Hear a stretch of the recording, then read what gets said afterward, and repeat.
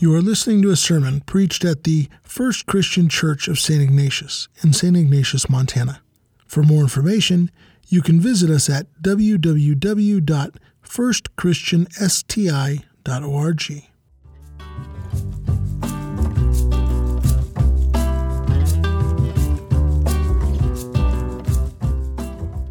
We have quite a bit of our family here today, and I'm glad to see them. And I know they've come a long distance, many of them to come. We have a special guest this morning, a young man who came to Pine Haven a long time ago as a teenage boy from, actually he started in Haiti, I understand, and then moved to Alaska, what a change, and from there to Montana to be at Pine Haven. And he's here this morning, called me, and I was thrilled to know that he was coming to be here because he'd been at Pine Haven quite a while. And when he left us, he wanted to go into one of the most difficult branches of the armed forces, the U.S. Marine Corps. And he's done well. And I'm glad you're here, John Knight. And I want to say this, John, we have had Pine Haven since 1976. And if you'd been the only one that had ever come and found the Lord because of it, it all would have been worthwhile. Thank you. God bless. This morning, I want to share with you some thoughts from God's Word about death.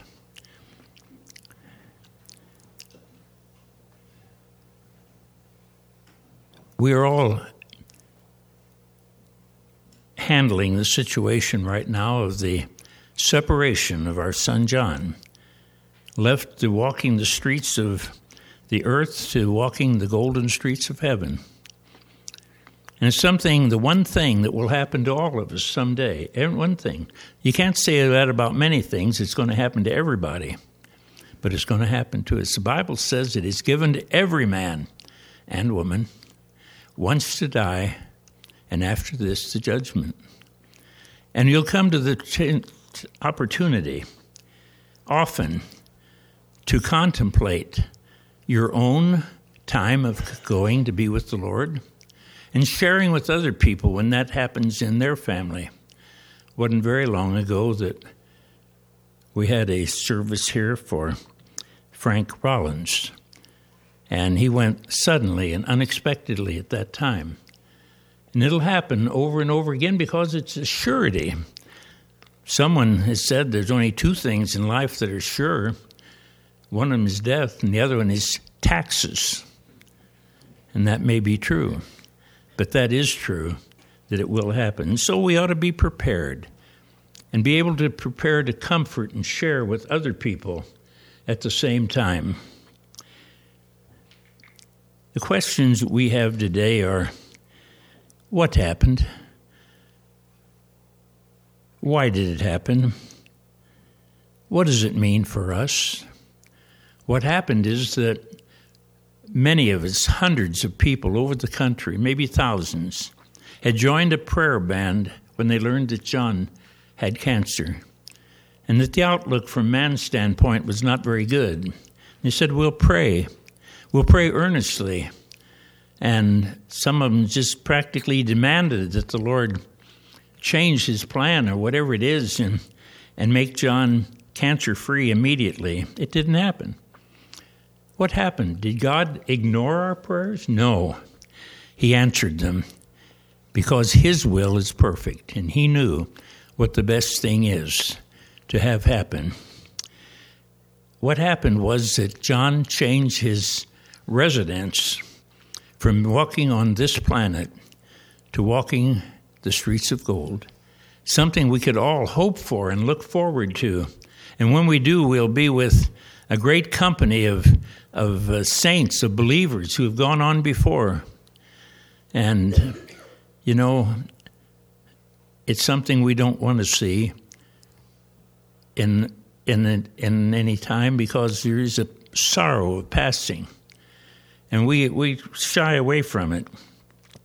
When I was in high school, I was a public speaker at times, and they had contests of speaking, and we would take a speech by some famous speechwriter and make it our own and speak. And one that I was asked to speak and all was by a writer named Channing Pollock, and it was called "We Don't Want to Die." And that was the theme that many people would say, whatever happens in life, I never want to die. Nothing is worth dying for. And his message that I learned and memorized and shared was, yes, there are things that are worth dying for. Any of you that have served in the armed forces, as John has and Rick and others have put your life on the line for our country. And you knew when you went into it that might happen. And if it did, you were not anxious to pay the price, but willing. And so death can be looked at as a terrible thing, or it can be looked at as a wonderful gift. My position here this morning is to comfort the aching heart, but also to prepare all of us for the day when we walk through that door that we call death, and to be prepared for the blessings that it will be. In man's standpoint, it's a tragedy, but God's word says it's a gift. It says it more than once. How many of you like to get gifts? Christmas is a time of being gifted, and many ways. God gives gifts to his people. God gave a lot of gifts to every one of you. He gave many, many gifts to John for his life. You hear of people who are 10-talent men. John has more talents than most people that I know, and he used them for the Lord. But the word gift occurs more than once. In the Old Testament, it says God gives those who he loves. Psalms 127:2.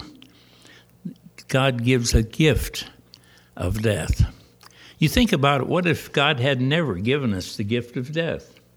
What if we were forced to live in this earthly shell without the hope that someday we could rest and leave this behind and enter a new body?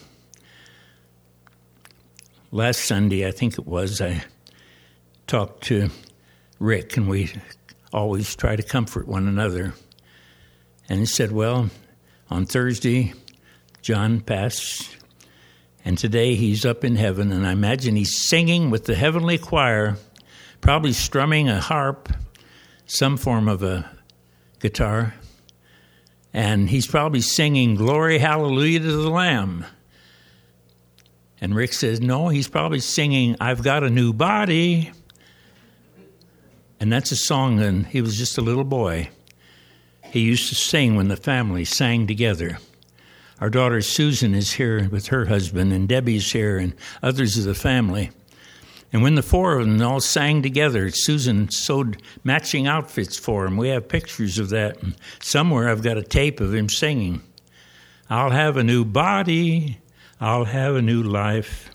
And that's a great thing to know what happened. So what happened?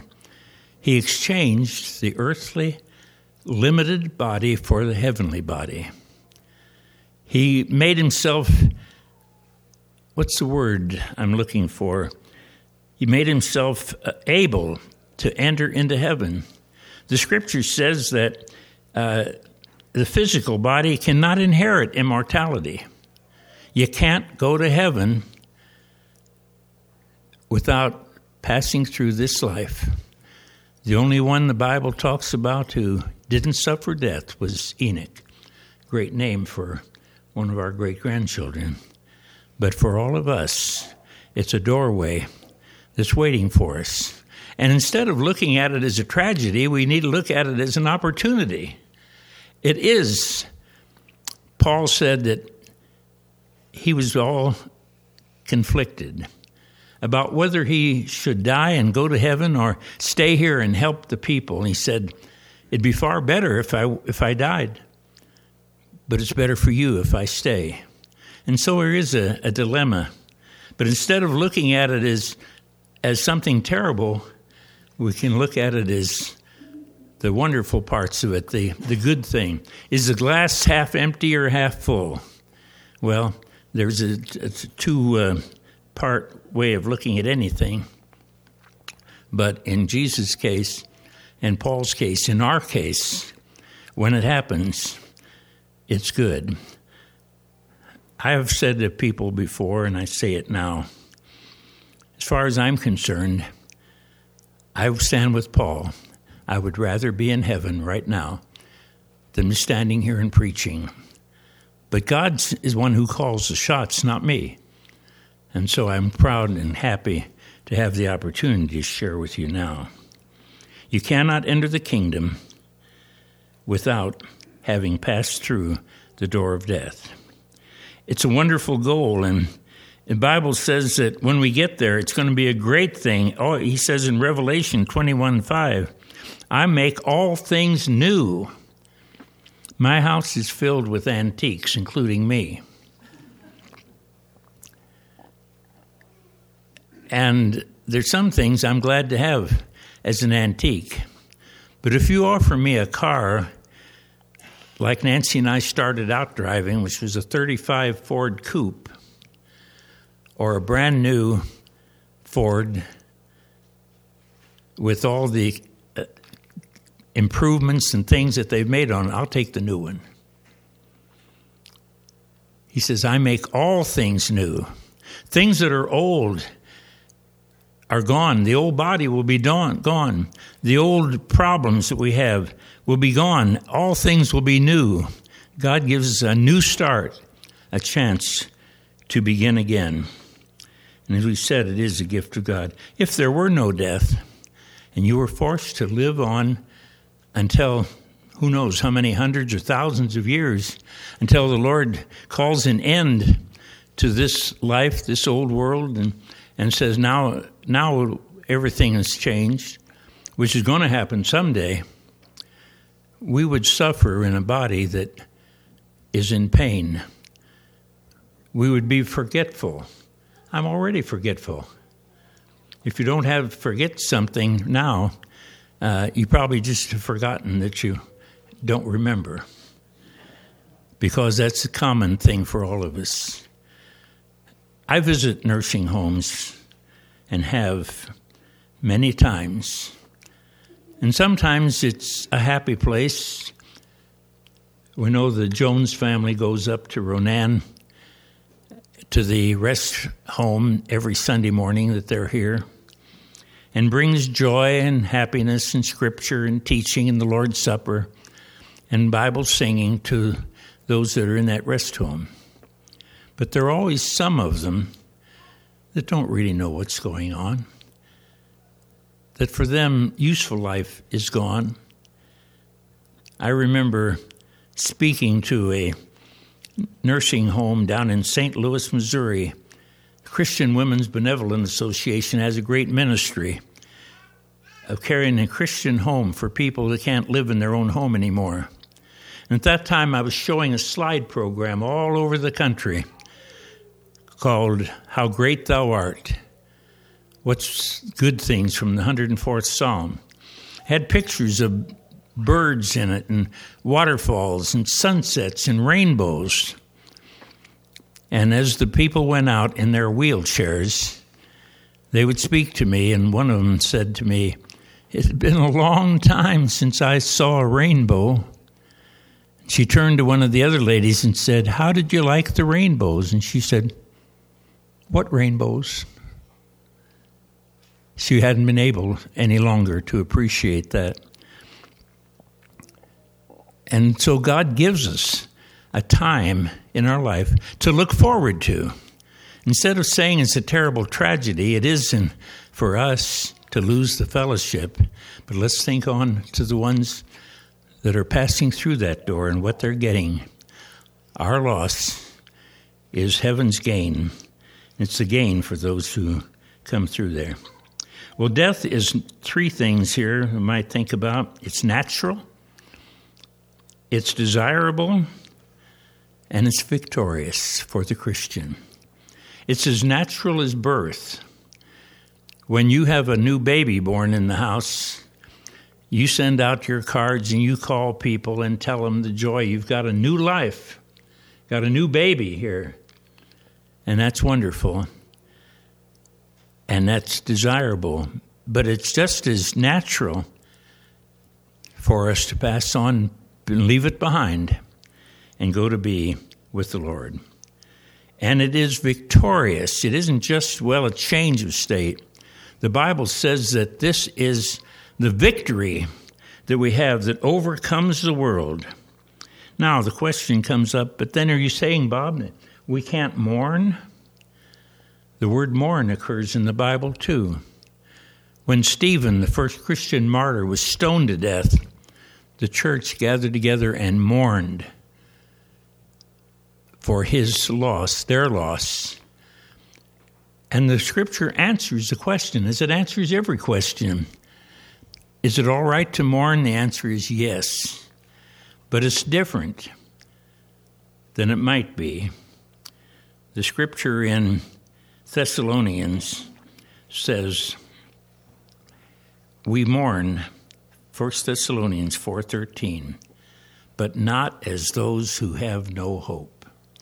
Don't be ashamed of yourself and feel that you're being weak if you shed tears. If you find yourself in a mourning situation, because it is natural, but it's different because it is not as those who have no hope. I have stood at the open grave in funeral services many times. I remember one particularly up by Ronan when the family was outwardly mourning loudly, many of them. And one of the girls, part of that family, came around to me and said, you can tell the ones who have no faith. They didn't have the hope. And so their mourning was as those who have no hope. But our mourning is respect and love, and it's right. In the book of 1 Corinthians, chapter 15, is an outstanding scripture about all the things we're talking about. You begin with the 50th verse.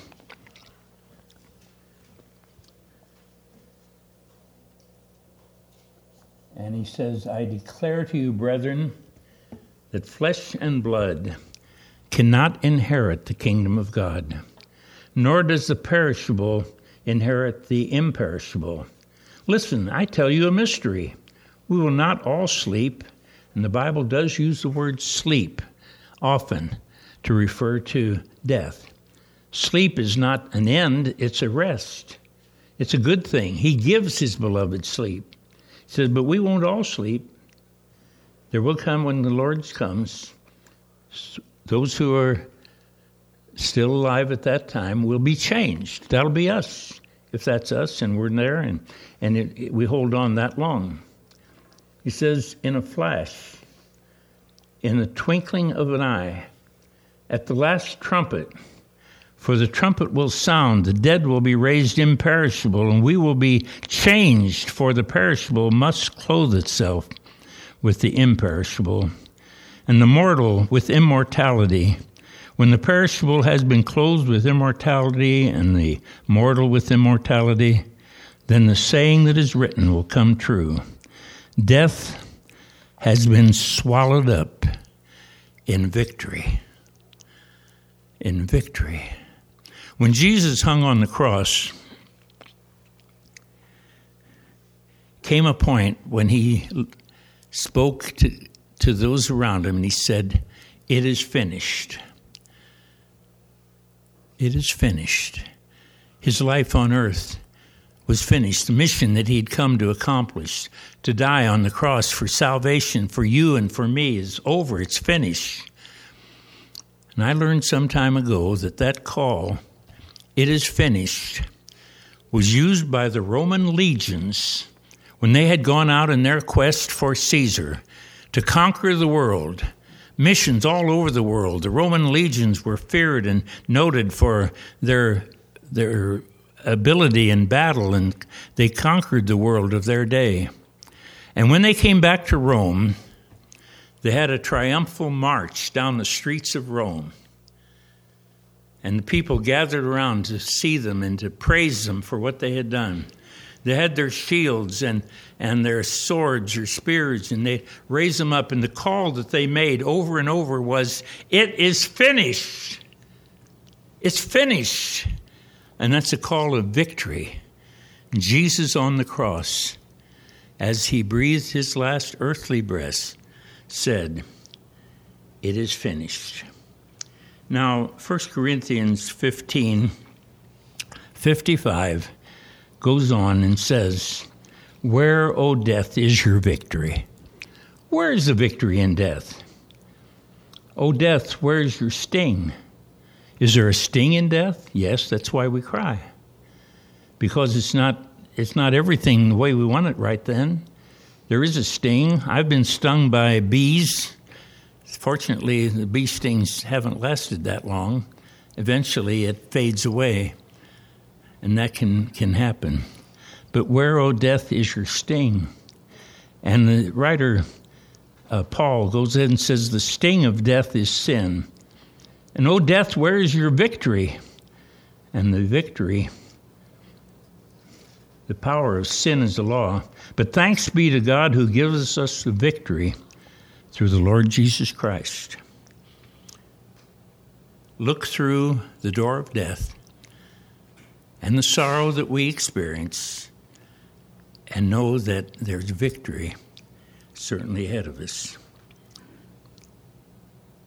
And God gives us the grace to handle the problems as long as we put our trust in him.